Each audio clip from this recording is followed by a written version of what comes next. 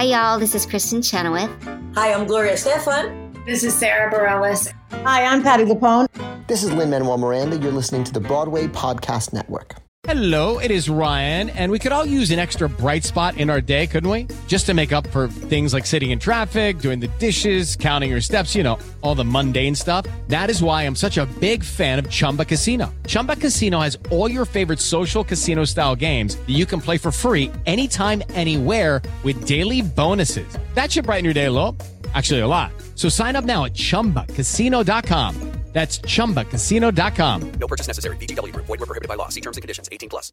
Judy was boring. Hello. Then Judy discovered ChumbaCasino.com. It's my little escape. Now Judy's the life of the party. Oh, baby, mama's bringing home the bacon. Whoa, take it easy, Judy. The Chumba life is for everybody. So go to ChumbaCasino.com and play over 100 casino-style games. Join today and play for free for your chance to redeem some serious prizes.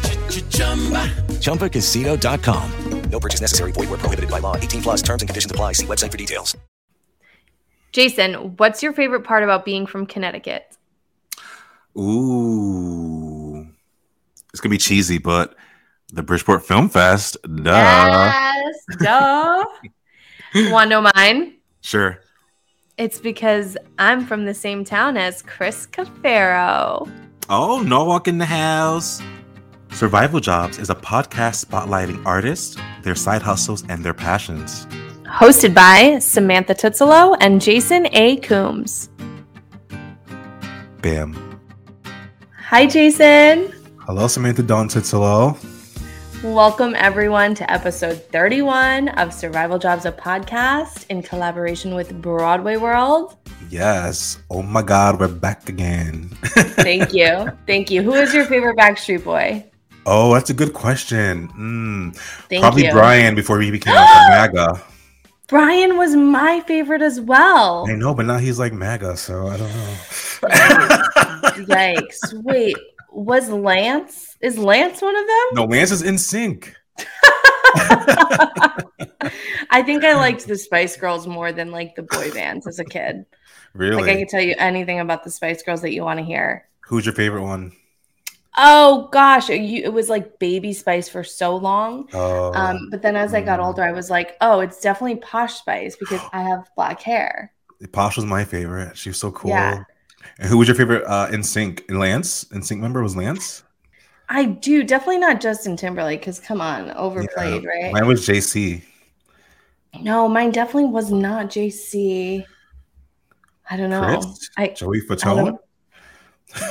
I think maybe it was Lance. I can't remember. I definitely liked the Backstreet Boys more. I had a Backstreet Boys birthday party. Do you remember? This is not funny, but but do you remember like TRL? And yeah, when we were like younger, every day after you were school. on every day. But there was one episode where there was like the four of them. It was like Brian and Howie and Nick. Nick and Kevin, and they were all on. It was like very serious, right? It was like, we have a special announcement, like something happened. And I thought like AJ had died, but he just went to rehab. So but it was so dramatic. It was like a very scary day it was a very scary day on TRL. Jason, a very scary day on TRL. And now Carson Daly's like on The Voice. He's killing it. Gotta love Carson. Oh, shout out to Is Carson. he on The Voice? Yeah, Did I like make that up? Right? No, yeah, right. But he's also on the Today Show. He is with our girls, Hoda and Jenna. Okay, let's talk this out. I know we're like way off script. Like, who's Hoda and who's Jenna? I mean, I think. Well, I don't really watch it that much, but I feel like. Yeah, I watch it every day. You watch it? I watch The View every day. Mostly. Yeah. I wish that I was Hoda. No offense to Jenna. Like, love you, girl. Yeah. But I think you're Hoda. Oh, okay. I'll take that as a compliment because Hoda's. No, it's totally a compliment. Yeah. I saw Jenna at our old survival job. I was going to say that too. I was her server. She came a lot. Shout out to Jenna and shout out to our old survival jobs. Let's talk about that. Because she's from Texas. She loved the queso. And so I planned, somebody from the Today Show was leaving or something and they had the going away party. Is that what you're talking about? Or you had a separate occasion? Separate. It was like her birthday. She came and I was like her server. And I was like, oh my God, I'm going to fail. I was like, why are they doing this to me? How'd it go?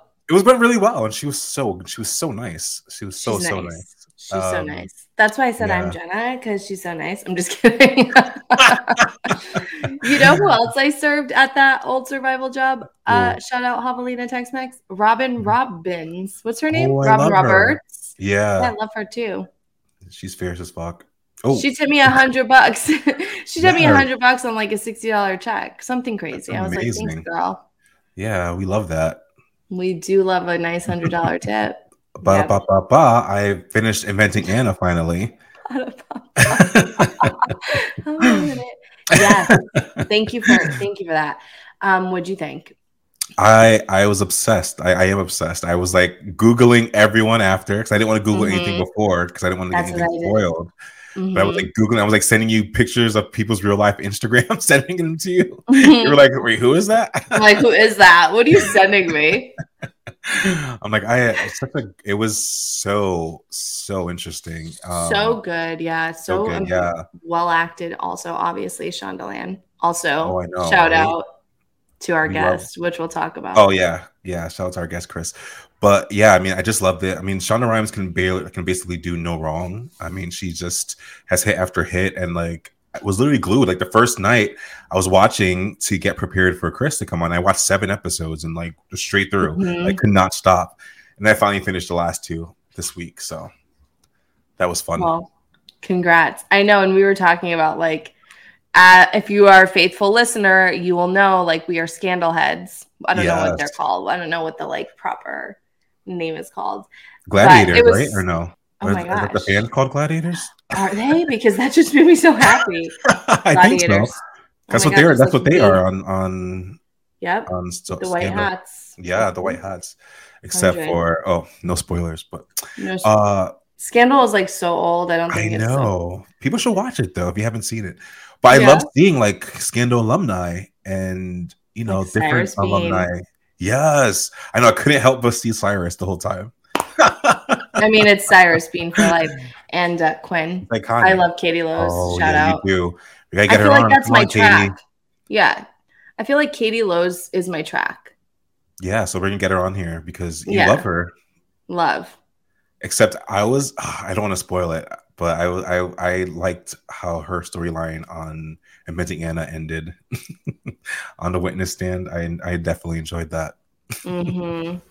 For sure. Were you rooting for Anna after? I was rooting for her, kind of. I felt bad because she's a real person who did a horrible thing, but I have like empathy for her for sure because she just wanted to. I mean, she did it totally wrong. I don't know that I was rooting for her because I don't know. I think she's a criminal, but I do think she had dreams and like wanted to be taken seriously. And like, by the way, as an immigrant woman, like probably wouldn't have been taken seriously if she didn't make up all of these lies. So I think she was really trying to find a way, and it really was not the right way. I don't know what I'm trying to say. Yeah, you should definitely watch the show. Right? Yeah. Well, I know you and I were texting. We were like, dang, like we need to get some Anna Delvey in our blood. Like just the confidence of like what? Like what? Yeah. Like, exactly. The money is coming. Like, what do you mean? Leave me alone. Like, stupid. I know. She's like, I'll wire you. I'm like, I'm going to tell that to everybody I owe money to. I'll wire you. Yeah, The Wire is coming. Samantha, The Wire for the step and repeat is coming. Okay. What do you mean? It already left the account. Oh, yeah, sure. Yeah. My dad. My father. I love the part when she's like, why are you being so dramatic?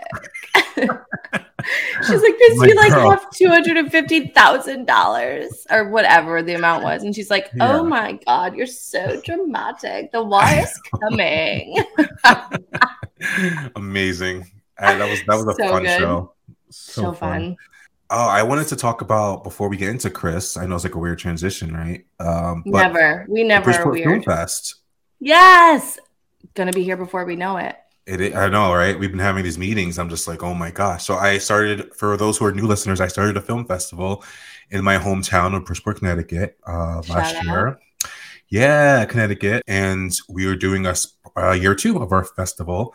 And we have submissions open until Friday, April 29th for short films and until May 20th for screenplays and short screenplays. So yeah, I wanted to just, give a little plug, let people know about it, check it out. How can people submit? Oh, go to our website, bridgeportfilmfest.org. That's it. And also, when are the dates of the actual festival? If you don't have something to submit, but you'd like to attend, I will be there. So will Jason. She will. She's going to be on the red carpet, holding it down like last year. Yeah, I can't wait. July 22nd through the 24th. It's going to be a good time. It is. Yes. Yeah. And by the way, you guys, Jason's the most humble person I know. This film festival is amazing.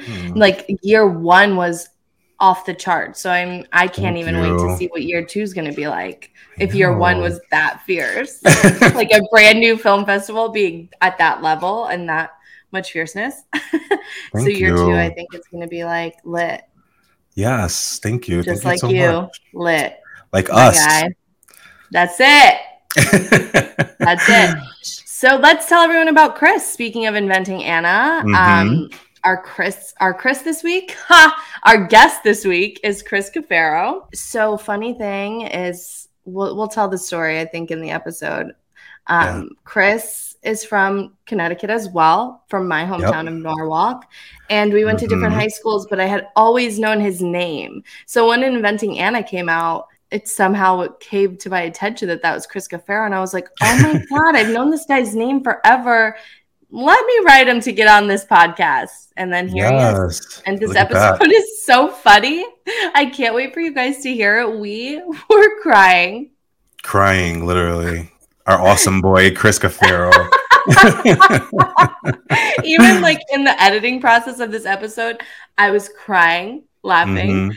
I was editing it on the Metro North train from Connecticut back to New York. And the conductor came over to me and she was like, hey, like, we're in Grand Central. Are you staying on the train? Oh, because I was I didn't even tell you this. Focused? That's I was so focused and I was laughing and I had my headphones in and something in my brain told me we were just stopped in Harlem 125th for like a long period of time. She's like, are you going back to Connecticut? I was just laughing at this episode. So anyway, it's a good one. And Jason, let's kick it off. Why don't you start telling people about him?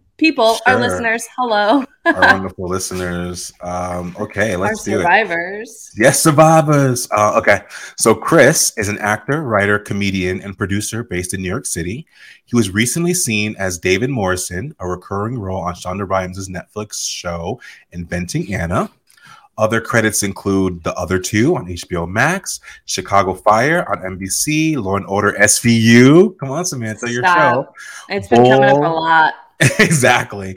Bull, The Night of, Billions, As the World Turns, and the awesome 80s Prom off Broadway. Chris is also a prolific voice actor. In 2022, you can catch him as a series regular on HBO Max's Mecha Builders, an animated series from the Sesame Workshop.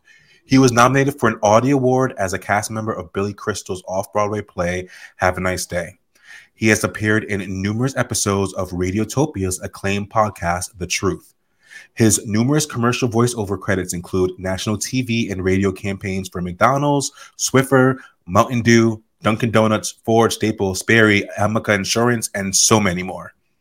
Wow. Yeah. I got Uber Eats from McDonald's at 1 a.m. 2 nights ago. Spicy nugs. Just saying. Speaking of McDonald's. Yep. Chris is a founding member, writer, producer, and performer with the award-winning sketch comedy group Uncle Function. They can currently be seen on the second Friday of each month at Asylum NYC in Chelsea. He also regularly performs characters and stand-up comedy at venues throughout New York City. Chris was born and raised in Norwalk, Connecticut, and has been acting professionally since age 15. He is a graduate of Brian McMahon High School. By the way, I went to Norwalk High, just saying. Right. And the George, yeah, kind of, but not. And the George Washington University. He has also studied with Joan Rosenfels, Ted Slopersky, Susan Terry for voice, the Washington Improv Theater, and the Upright Citizens Brigade for advanced studies. He is a proud member of the Theater Artists Workshop in his hometown of Norwalk. Hey. Nice. There we go. All right. Should enjoy, you guys. Yeah. Enjoy it. Thank you. Chris. Hi, Chris. Hey. Welcome to Survival Jobs, a podcast. Thank you so much. I'm so happy to be here. I'm so flattered to have been invited. Oh my gosh. We're honored to have you. Jason, we're in total unison today, and I'm really happy for us. I know, right? Totally. And it's so weird because I haven't caught up on Inventing Anna till last night. So I binge watched 7 episodes. Oh my gosh. Last night. That's why I asked you. I was like, wait, aren't you blonde? Because I was so used to it's so fresh. Yeah. It's so fresh in your mind. It is. We started filming that in 2019, and then we wrapped like January 2021. So it grew out long ago. Oh my gosh. Oh, wow. That's so crazy. But I do need to share a quick story. So you're from Norwalk, Connecticut, correct? Yes, that's Connecticut. Right. Jason's from Bridgeport. I also am from Norwalk. So small, big, giant worlds. Yes. But so I was watching Inventing Anna with one of my friends, and he goes, Samantha, we went to high school with that kid. And I was like, we absolutely did not. I know everybody we went to high school with. And he's like, no, I know this person. Like, we went to high school with him. So then after some like stalking and Googling, I was like, oh no, we definitely did not go to high school with him. But I've known your name for 20 years. I keep saying 20. That would make me 11. So not 20, but like 15, right. Whatever. Because so I did the musicals at Norwalk High. Right. And sophomore year, we did Carousel, the musical, and somebody made a documentary. And one of the girls was telling a story during like the circle before we did the show. And someone was like, she was like, I was talking to somebody from the band at McMahon. And so he said that our shows are like Broadway. And somebody else yells out in the circle, Chris Cafero. And she was like, no, it wasn't Chris Cafero. And then it went on. But I've like watched this documentary on repeat. You know, when you're in high school and you're obsessed. So your name funny. In the tone of like Chris Cafero has been in my head for 15 years. So that's amazing. Here we are. That's the closest I've come to being in a musical. So I just wanted to kick it off with that story because I think it's funny. Here we all are on this podcast. So we've already covered that I was not in musicals and I was in marching band. Great. So, what instrument did you play? That's going well. I played the trumpet for 2 years, and then I was the drum major for 2 years of the marching band. Oh, that's like a big deal, Look right? at you. It was a big deal. It was a big deal in the community, in the marching community. Yeah. It was so much fun, though. I mean, we really bought all in. We won our state championship one year, my junior year, which was so exciting. You beat Norwalk High? We were in different divisions. So Norwalk High was better at everything, right? I mean, truly, you guys had your Broadway musicals. I would say that. I know I didn't say that. That quote was wrongly attributed to me, but I would say that because you guys had these like tens of thousands of dollars, and we didn't have a drama program at McMahon, the other high school. That's so sad. Yeah. Well, they do now. They do now. We actually built it when I was there. These 4 mothers, we call them the drama mamas. They started it, and I love that. And it started as a drama club, you know, where we just sort of met and like messed around and played like little acting games and stuff. And then we started doing productions. And then by the end of my senior year, we did a full like main stage production of a play. That's huge. It is huge. And you know, it's funny because I always saw it as like a burden at first, but in retrospect, it was such a blessing because one, had we had the program that they had at Norwalk High with like the musicals, I never would have gotten involved because I don't sing. So the fact that we didn't have that actually encouraged me to get involved, A, and B, it was a reminder that has served me throughout my career, which is you got to build it yourself. If it's not there, you got to do it on your own. And damn, you preaching 5 minutes in. I love it. I mean, but it's true. It's like, you know, you can sit on your couch and complain that it's not there, or you can put in the work, and with some help. I mean, it was really the sacrifice of those 4 women who, you know, gave so much of their time and resources and energy and talent to give us an outlet, which was just the most amazing thing in retrospect. But yeah, I mean, that was such a huge lesson to learn that has served me very well. I'd like to think. That's amazing. Yeah. Well, we got our history out of the way, so should we jump into a survival jobs? Let's do it. Let's jump in. So so you obviously have great success with the show you're on, currently streaming on Netflix. Shout out Inventing Anna. Please go watch it. And we'll talk about that obviously as we get into the interview. But do you have a story from a survival job that has positively impacted where you are at now in your career? So most of my survival jobs were in restaurants, the restaurant industry, as many of your guests have talked about in the past, Connection. Of course. Mm-hmm. Yes. And so when I first moved to New York in 2011, I worked at a place called E&E Grill House, which was on 49th between Broadway and 8th, right next to the Ambassador where Chicago is. Yes. The Ambassador, and right across from Book of Mormon. And so while I'm not a Broadway musical guy, I love Broadway and I love musicals. And so being in the community, even as a server, all the performers would come in and, the writers and the creatives. And so even though you were doing your survival job, you felt like you were in the community, you were involved, like Gavin Creel knew my name when we were because I served him all the time, and we were in Central Park and he was like, "Hey, Chris." And I was like, "Hey."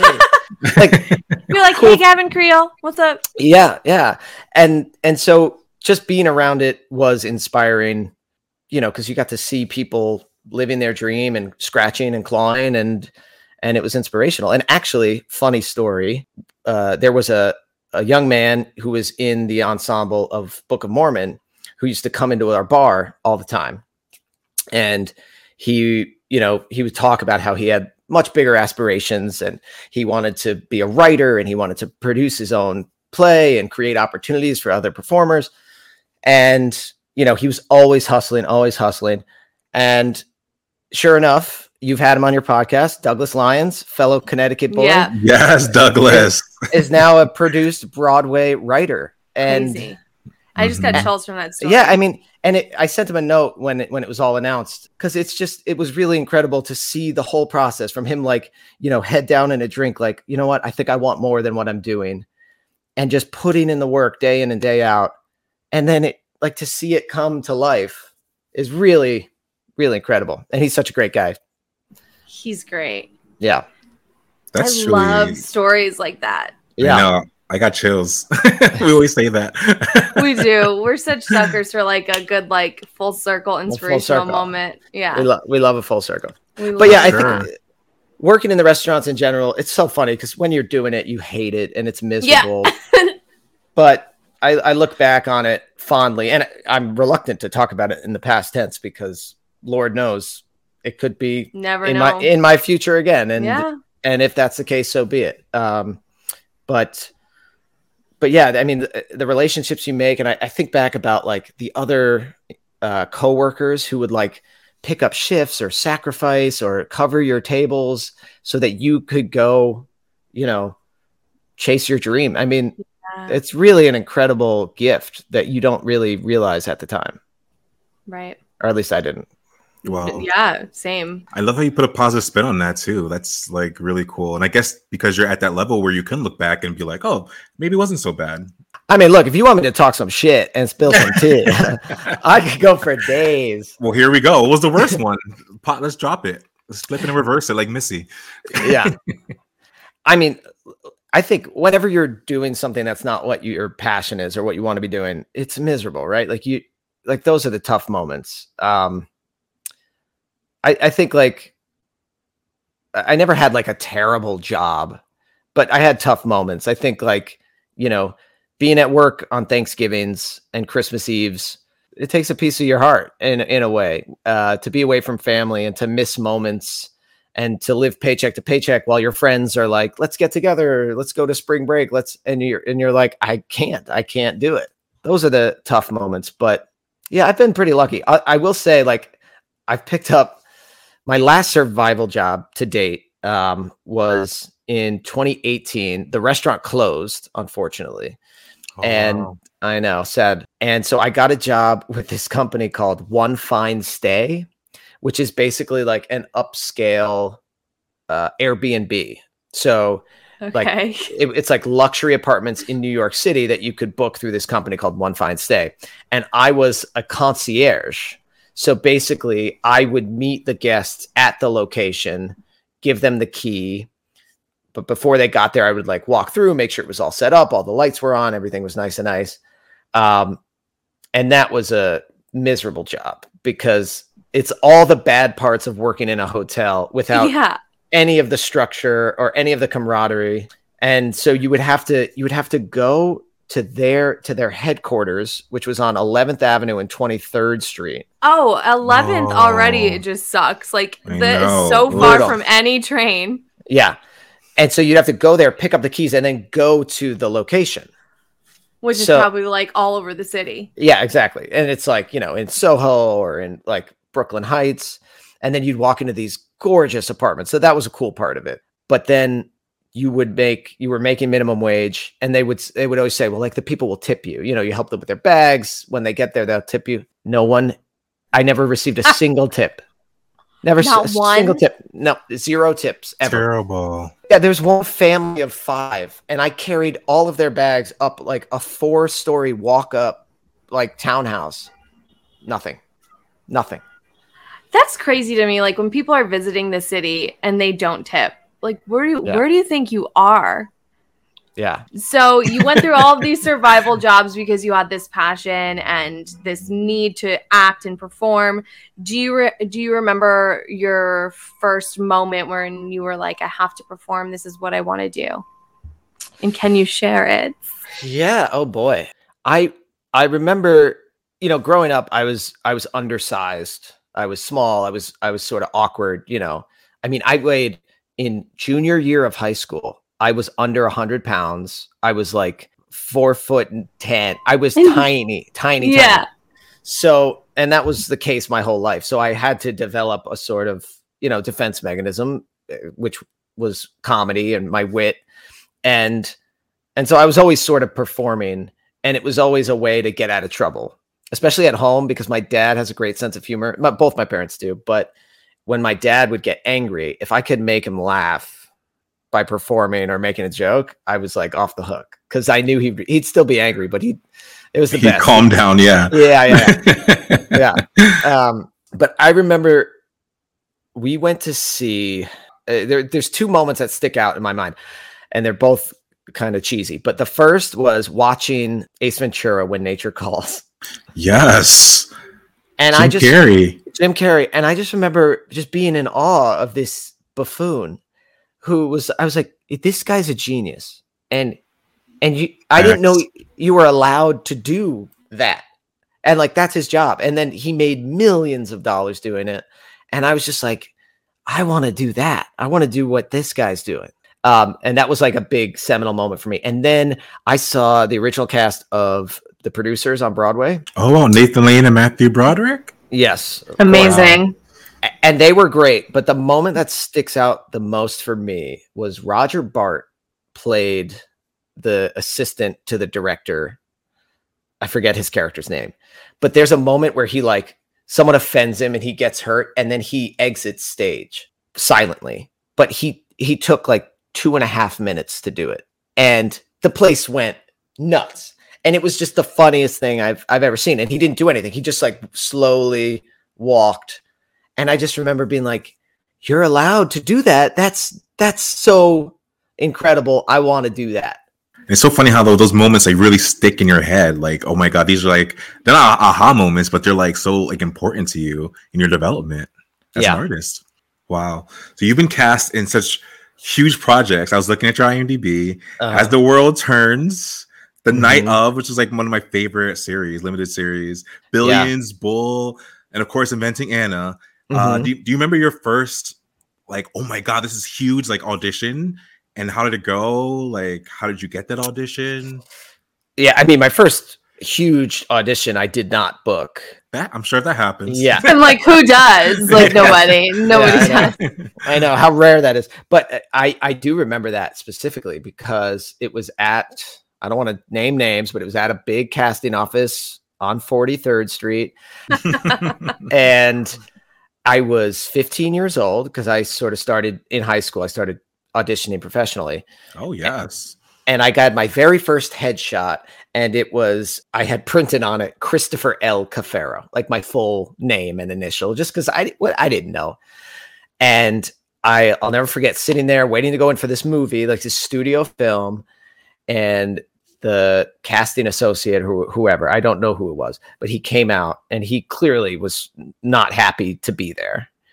And he was like, next, and he grabbed my headshot and he goes, Christopher L. Cafero. Oh, good. So we won't confuse you with all the other Christopher Caferos. The casting director said that? Yes, to my face, to a child, to a 15-year-old child. 15-year-old.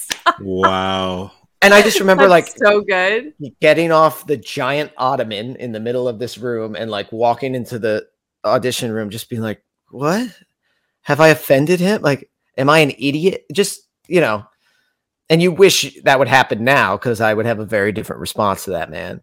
Like, what a sad person. You're going to be like a bitch to a teenager. Come on, man. Come on. Yeah, I have my middle initial to my name, and I'm not like worried about confusing. I just like it. I have my entire middle name.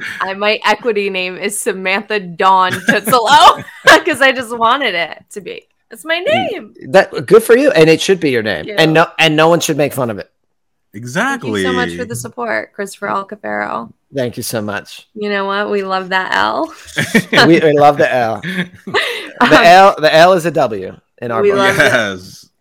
There you go. The L is a W. Do you have any advice for young actors booking their first job on a set? I didn't ask that correctly. Like, if an actor's going to a professional set, I slept for a little bit of hours. If an actor is going to a professional set for the first time, do you have any advice on sort of like how to navigate that? Because it's a very intimidating moment. It is very intimidating. I think my first piece of advice is, and people sort of poo-poo extra work and background work. Yep. And I understand, it's not glamorous, but I did some early background and extra work, and I'm so glad I did because it takes a little bit of the mystery out of it. So, you're on set, you're seeing what's happening, and you're getting a sense of like what's going on. And so it's not a dream job, but I would highly recommend, especially if you're a young actor, try to do it, or intern, be a PA or something. So the first time you're on set isn't when you're performing. That would be my first piece of advice. But the other piece of advice is just be within yourself and show up assuming that you will get zero instruction. Like, the director will not direct you. That's so true. Yeah. The producers will not talk to you. You come with your choices made, with conviction in what you've done, knowing that what you did in the audition was enough, and be ready to be on your own and take notes. But like, no one will pay attention to you. That's which so is true. Especially if you're a co-star or a day player, like, you're expected to, you're jumping into a roaring river, and it's a well-oiled machine. You got to jump in and jump out. They don't want to talk to you. They don't want to deal with you. You got to know your lines, do your part, and get out, because they have to, they keep moving. Go. Yeah. And I don't want to sound like, negative about sets. I've had a lot of really wonderful experiences on sets, sure. But if you set the bar low and just focus on yourself and your job and what you can control, that's what you got to do. And you sort of got to make that switch between like, this is my dream and art and passion.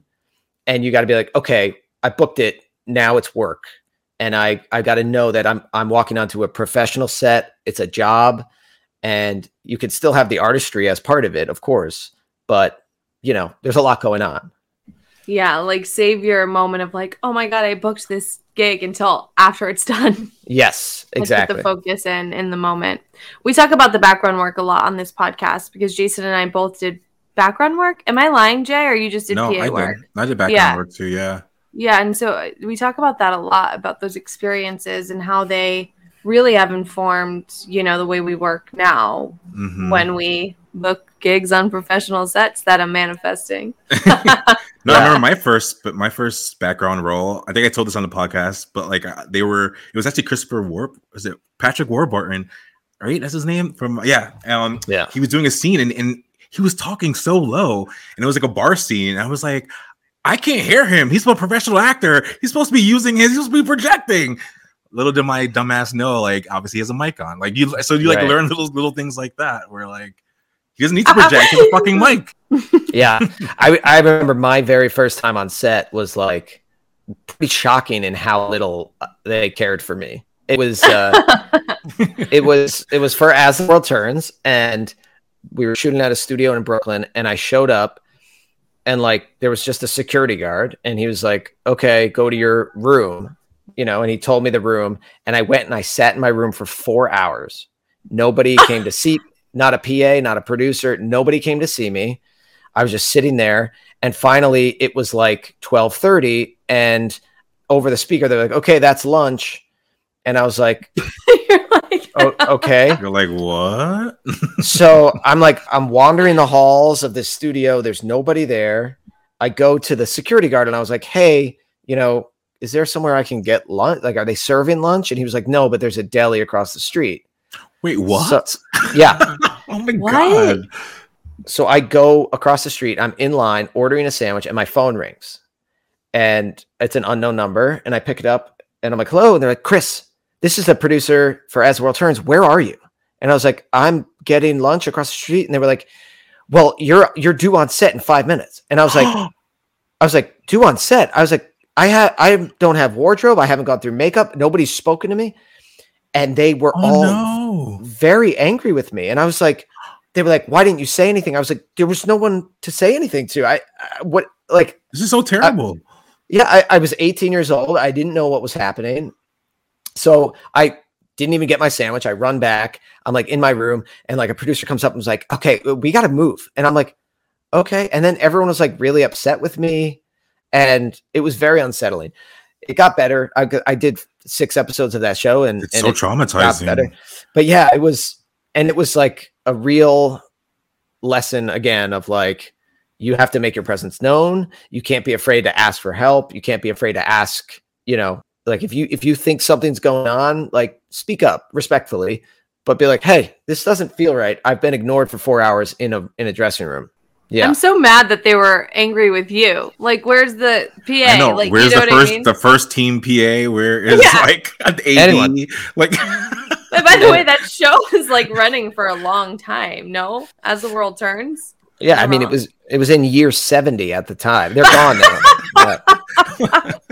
Yeah, it was just like so long that they were just over it. They were just expecting everyone to like. First of all, where's craft services? Go to the deli across the street. Also gave me a real big shock. I know. That's ridiculous. Wow. Now you're on a much a show that works much better, I'm sure, behind the scenes. Yes. You were in multiple episodes of Inventing Anna, recurring as David Morrison. But what's been your favorite part of being on the show? And I guess part of the Shondaland family? Because Samantha and I love Shonda Rhimes. We love Scandal and How to Get Murder. Like, so that's like that would be like a dream for us to be part of like her empire. You're living it. Yeah. Well, it's been a bit of a roller coaster, quite honestly, because I think I mentioned we started filming in end of 2019, and it's just came out in February, so over 2 years in between.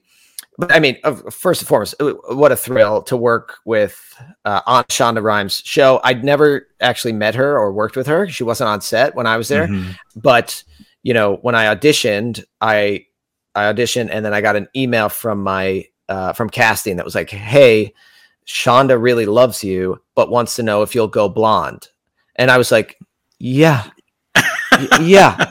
shave it, burn it, whatever. Yeah. Whatever she wants to do. Shonda says it and you got to jump. Shonda really loves you. The number one. Yeah. Okay. Thank you. Whatever comes after that sentence doesn't matter. It's like, sure. You're like, yes, ma'am, whatever you need. But yeah, the experience was really great. The set was extremely professional. I mean, there's also like there's a direct correlation between budget size and how smoothly a set runs. You know, and they were not short on the budget size, as I'm sure you. They gave you lunch. I'm sure they gave you lunch. You weren't at the deli across the street.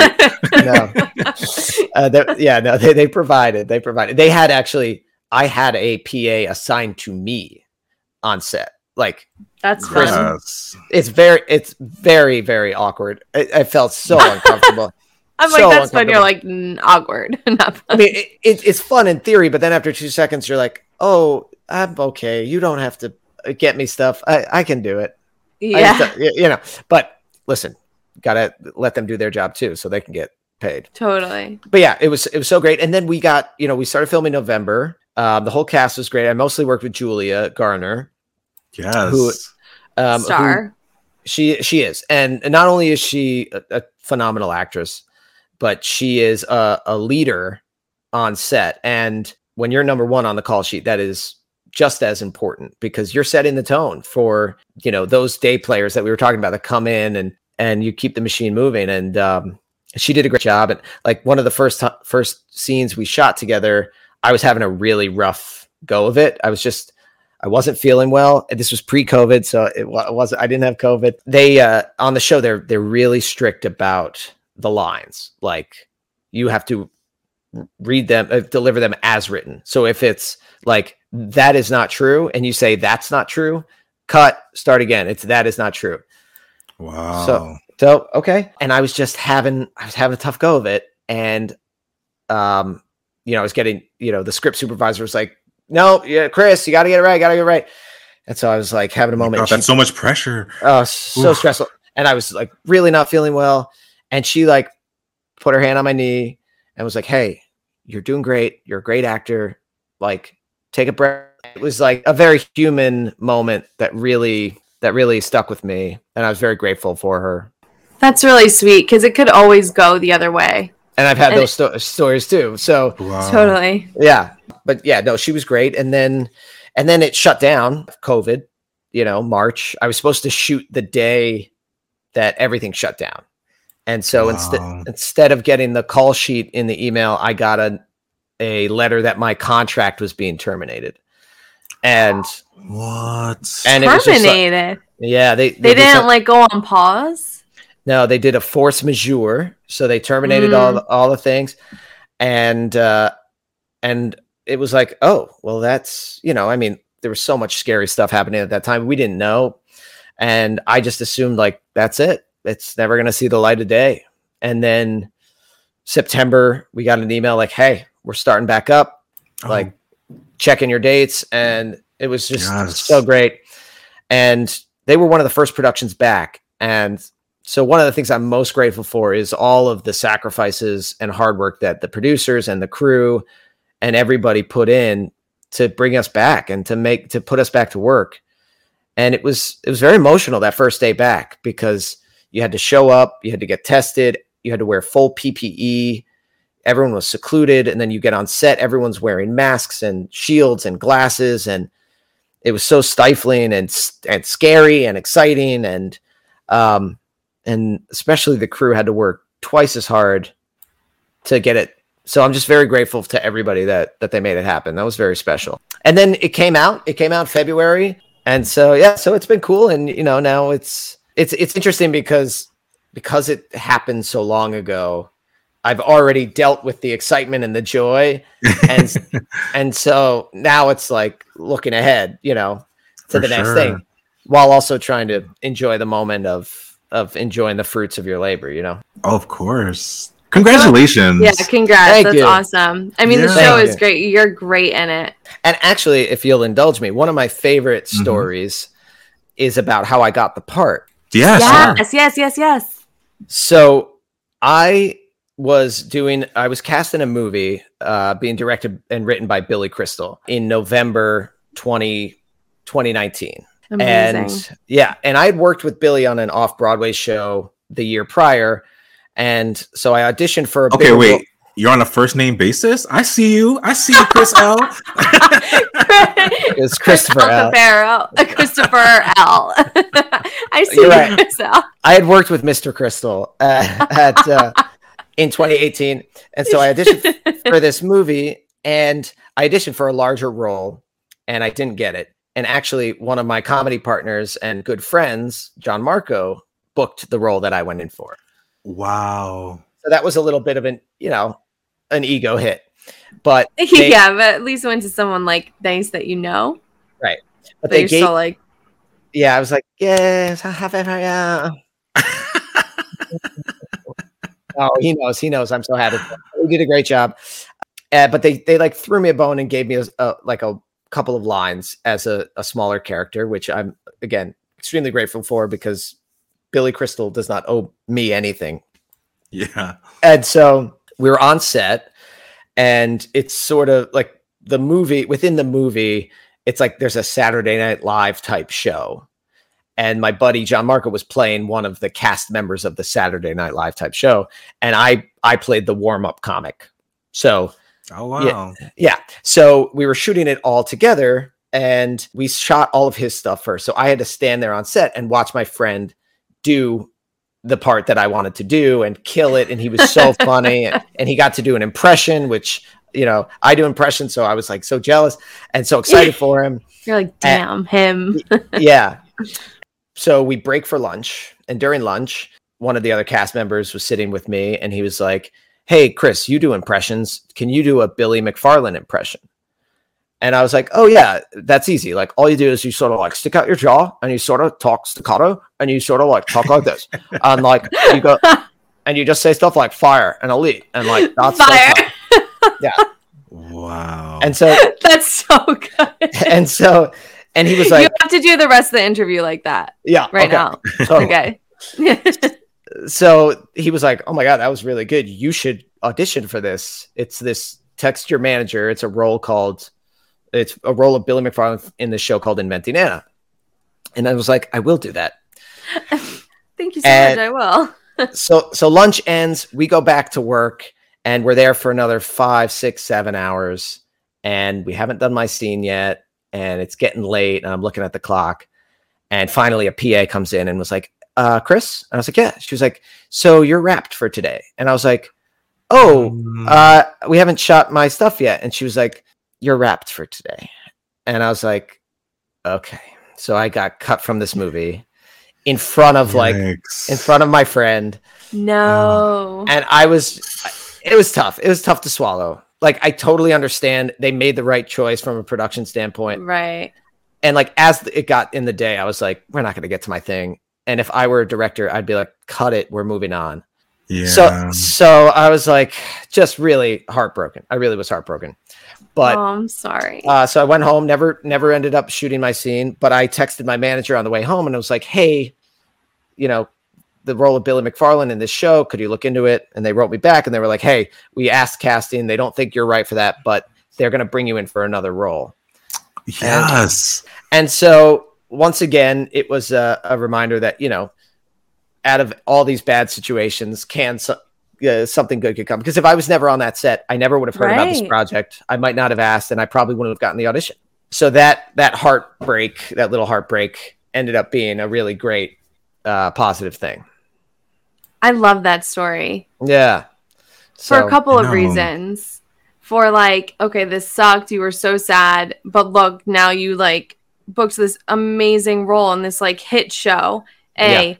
B, and Jason and I talk about this a lot too, is sometimes you just have to ask, hey, I want to audition for this. Like, what if you were like scared? Like, that's something that I think we're exploring a lot too when we're speaking to guests, is like confidence and like knowing your product. And a lot of times your product is yourself, and like saying, hey, I want to go in for this instead of waiting for the things to come your way. So fierce. I love that. Yes. I mean, I feel bad for that PA have to break that news to you. Like, that sucks. Like, to be the one to tell you this, like, because I mean, obviously they know how sad you were. Yeah. Like, to hear that, it's horrible too. It's like a double sadness all around. Probably. Double sadness. Well, I'm happy that you got this other huge opportunity. It worked out. And I got paid for the day. Worked out. I got paid for that day. I got lunch. Yeah, and we know getting lunch is a big deal. You don't always get lunch. Stories. You didn't have to go to the deli across the street. You didn't have to waste your own money. I want to transition, if you will, and talk a little bit about Uncle Function. Yes. Your award-winning sketch comedy group. Congratulations on that. Can you talk a little bit about why creating your own work is so important to you? Yeah. If it is. It's not. Thanks. Have a great night. Bye. I hate it. Bye. Wait, because Chris, you're the producer, writer, and you perform in it, right? Yeah. Well, there are. Thanks, Jay. I left that part out. Sorry. No, that's okay. There's 6 of us. There were 5 of us. Now there's 6. We just added a brand new member for this new month, which we're very excited about. But we're celebrating our 7th anniversary on April 8th. Wow. Which is crazy, crazy, crazy. It was born out of that frustration of, we want to be doing more, because anyone can sit on their couch and be like, SNL's not funny anymore. And it's like, all right, then you do it.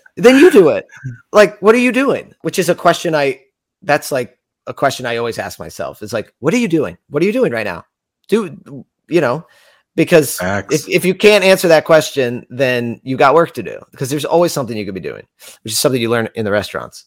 There's always something. You always be walking around with a pitcher of water. Someone's always thirsty. Somebody's table always needs to be crumbed. That's right. So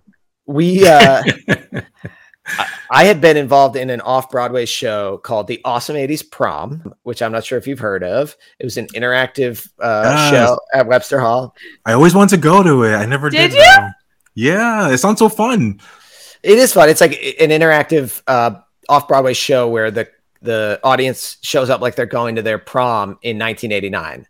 And, that's fun. And then the actors play like the stereotypical John Hughes characters, like the jock and the cheerleader and the nerd and, the tough guy. And, it's like Breakfast Club on stage. Yeah.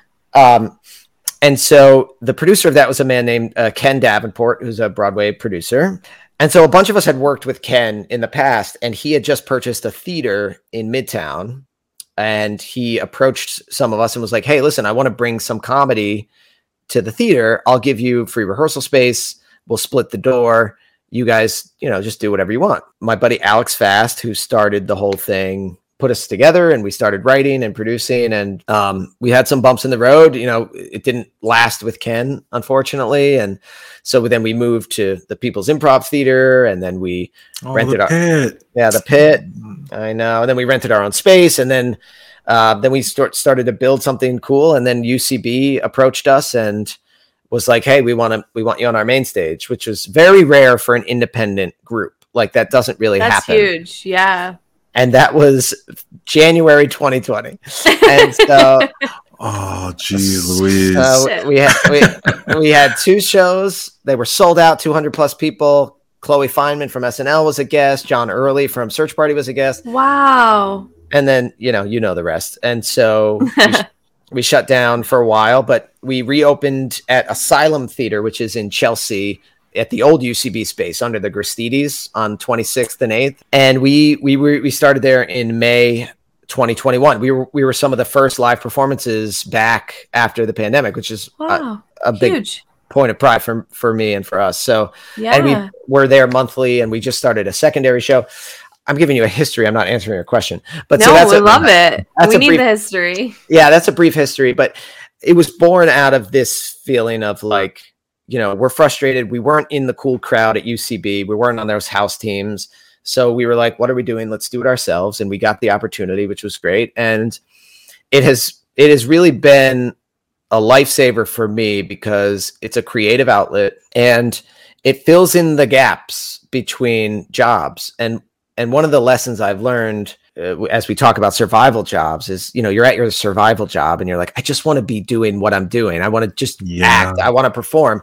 But the truth of the matter is, even the most successful people who are performing and doing it for a living have huge swaths of time on their hands in between projects, and they have downtimes. And so it's about filling in the rest with life, with your loved ones and your friends and your family, and then your creative outlets that you can control. Uncle Function gave me that creative outlet.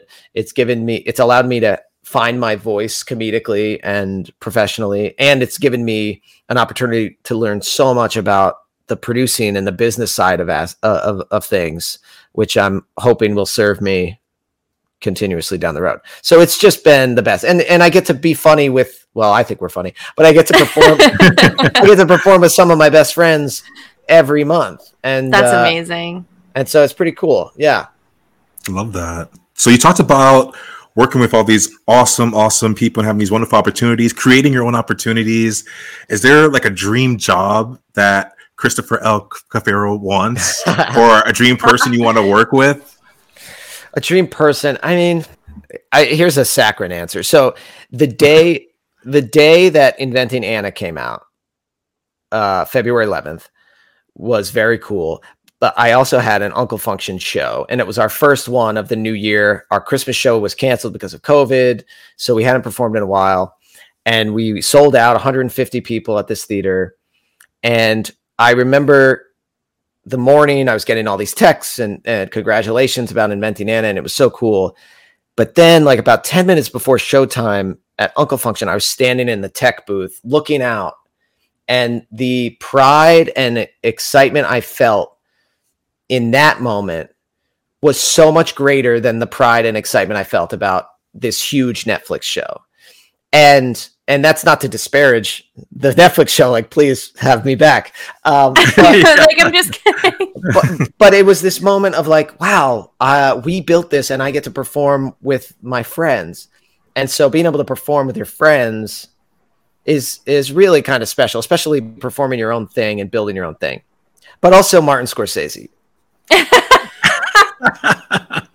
And that was so good. Yeah, love that. You're like, I already work with my dream people, but actually, Paul Thomas Anderson, just cool directors. And then my younger brother Nick is an actor, and cool. He's out in LA. Nick Cafero, look him up. And shout out to Nick.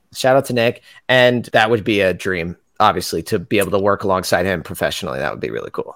Oh, that would be so cool. Yeah. So, Chris, you have done, a variety of artistic things, from your sketch show to being on network television, film, stage. Do you have a favorite part of being an entertainer? Oh boy. I mean, yeah, my favorite part of being an entertainer is getting a laugh on stage, live on stage, being in front of an audience, the communal aspect of it. There's just nothing compares to it. And I love doing film and TV, but I think most people will tell you a lot of it's boring.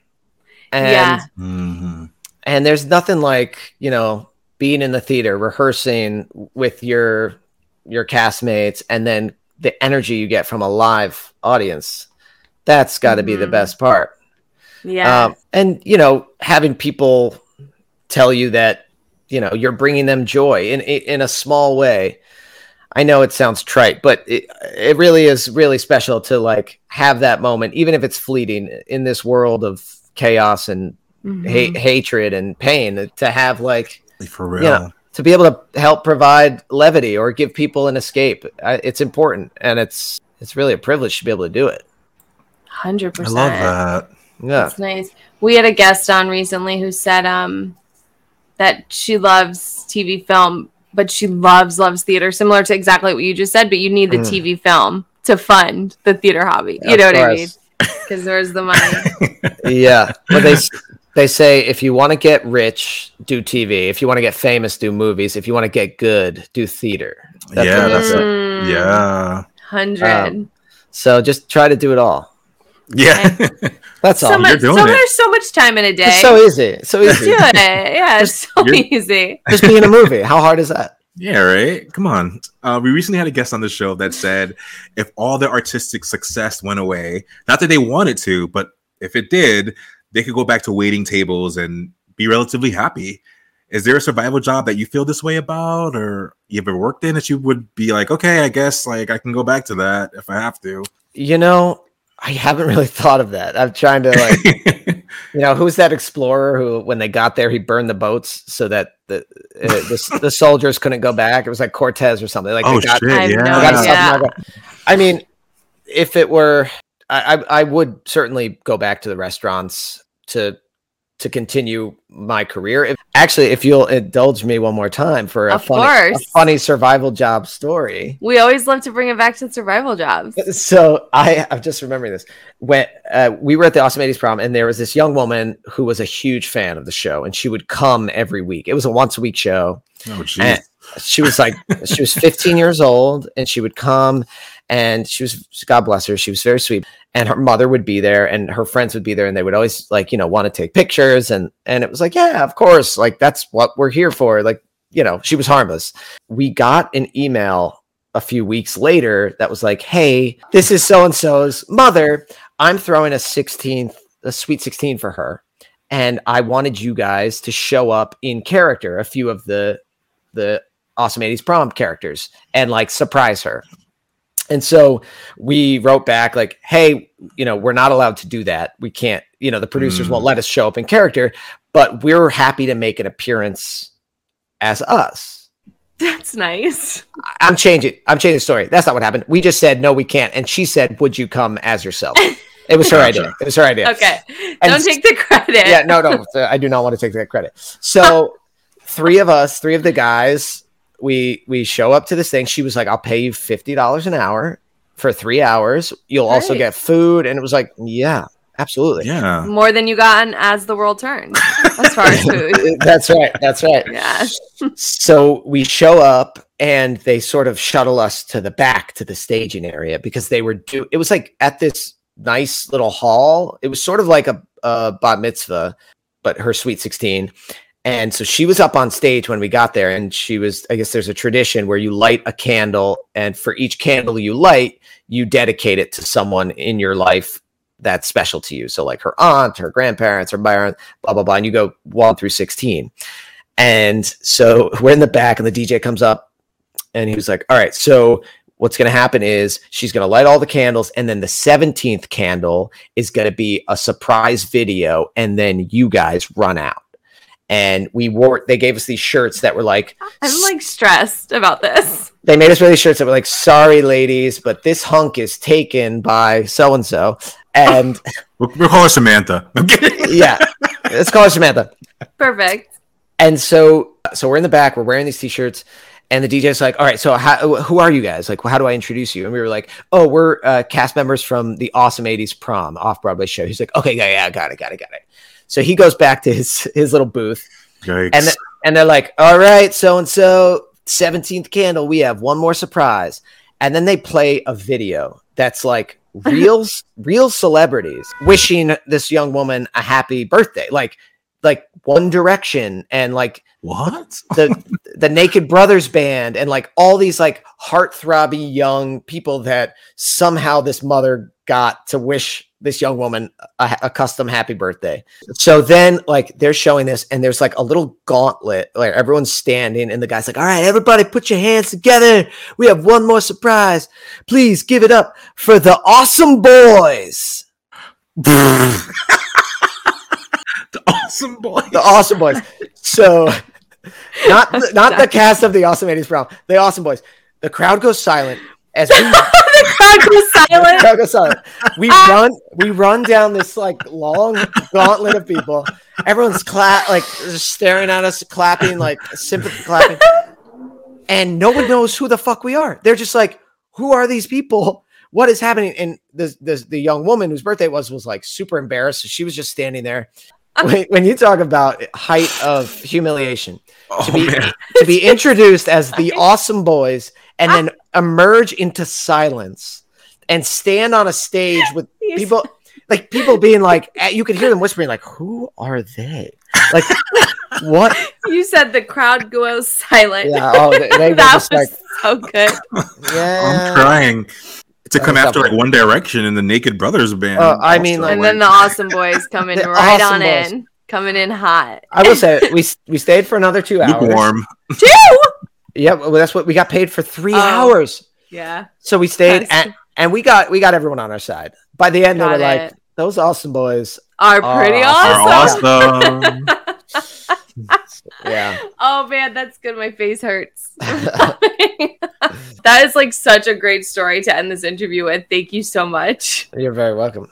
Okay, Jason, tell everyone about the game. Since you play a recurring character in the biggest scripted fraud show right now, maybe we can play some true fraud trivia based on other shows of similar themes. If you're down with that, I love it. I would love to. We have 5 questions and a bonus. So, and if you need a lifeline, we'll be your lifelines. There's no pressure.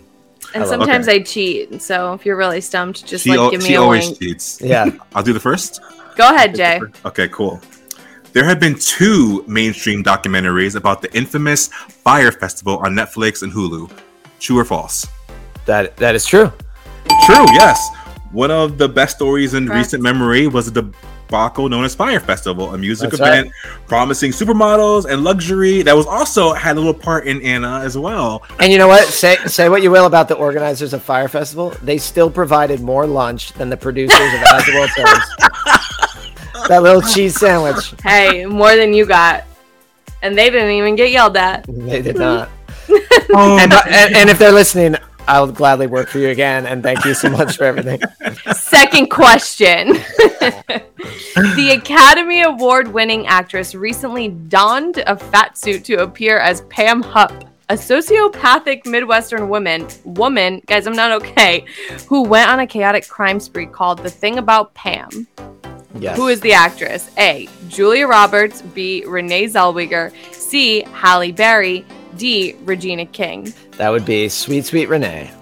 Oh, you're doing good. Sweet Renee. I only know that. I haven't seen it, but I know she's getting a lot of flack for putting on a fat suit. Yeah, she is. Poor thing. Poor Renee. She can't win. Remember when she got her like facelift and everyone was like, "Oh, you should be dead. Throw yourself in a fire. You don't deserve to live with your face looking like this." Poor Renee. This Mean Girls alum stars as scam company Theranos founder Elizabeth Holmes in the Hulu original The Dropout. Amanda Seyfried. Yes. Double points. Like Anna Delvey, Holmes, played by Amanda Seyfried, is a charismatic and weird woman with a unique accent who could persuade greedy rich people to give their money away. It's crazy. 3 for 3. Next question. 3 for 3. In 2015. No. That's a mistake. Oh my God. Wait, no, we have to know. We have to know the mistake. No, wrong episode. Wait, can I try it though? Can I try it anyway? No, sure. We'll give it to you. This is from episode 1 with Crystal Joy Brown, the Eliza in Hamilton right now. This was her question. Let's see if you can get it. Okay. In 2015, how many performances of Hamilton did Lin-Manuel miss? It's not multiple choice. You have to just guess. 0. 1. I do love Lin-Manuel. I do a Lin-Manuel impression. Can we get a little? Oh, gosh. You know, Lin is always up here, and he's always preaching. He's like, yo, survival jobs, get off your butt. You're looking like a slob. Everybody knows. Just ask the mob. You gotta go.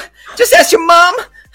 Because love is love is love is love is love is love is love is love is love is love is love is love is love. Yes.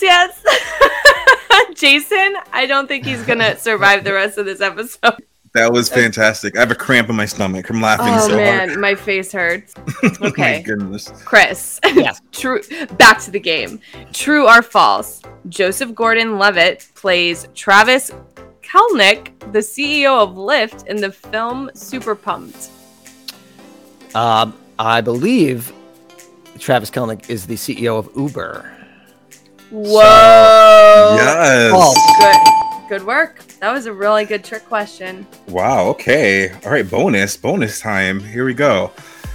The Netflix documentary Operation Varsity Blues about the college admission scandal featured this Full House alum prominently who committed fraud to get her daughter into University of Southern California. Becky. Yes. Lori Loughlin. Yes. Becky. Come on, Aunt Becky. I know. That was so disappointed in you, girl. I know. Well, I want to say you got over 100%. We're not counting the Lynn question because that was just in the wrong document. Oh, man. Yeah. Yay. Thank you so much for spending this time with us. I'm laughing and laughing and laughing today. I'm pissed because I have a cramp in my stomach from laughing so hard now. So there we go. Oh, you could just stretch it out, Jay. I think it'll be okay. Thanks a lot, Christopher L.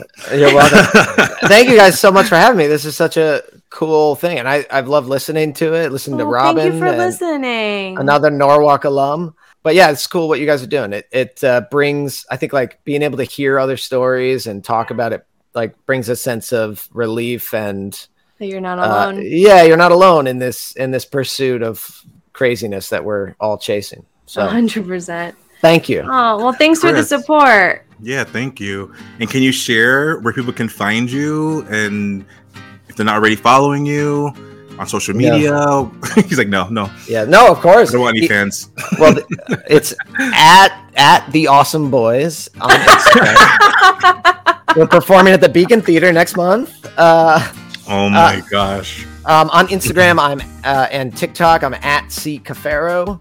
ChrisCafero.com. I've got all my info and stuff up there.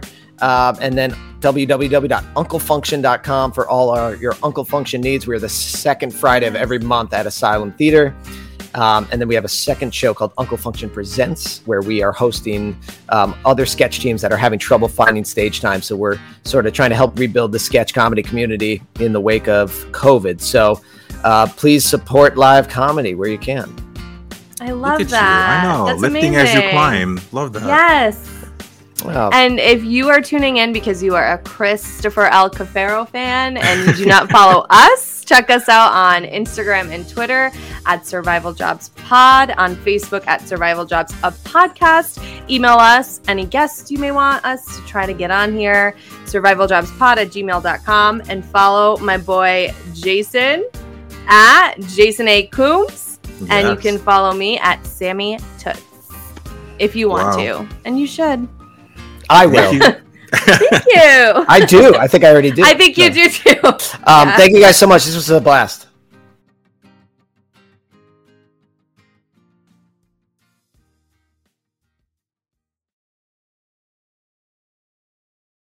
Hey, it's Leslie Odom Jr. here on the Broadway Podcast Network to tell you about the Rise Theater Directory, a program of Maestro Music. Rise is a national online resource designed to connect and empower backstage and administrative and creative theater professionals from underrepresented backgrounds.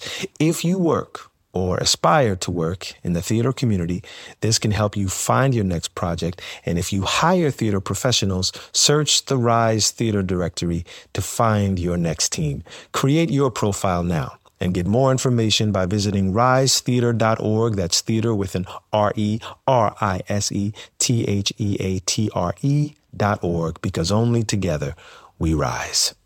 Hello, it is Ryan, and I was on a flight the other day playing one of my favorite social spin slot games on ChumbaCasino.com. I looked over at the person sitting next to me, and you know what they were doing? They were also playing Chumba Casino. Coincidence? I think not. Everybody's loving having fun with it. Chumba Casino is home to hundreds of casino-style games that you can play for free anytime, anywhere, even at 30,000 feet. So sign up now at ChumbaCasino.com to claim your free welcome bonus. That's ChumbaCasino.com and live the Chumba life. No purchase necessary. VGW. Void where prohibited by law. See terms and conditions. 18+.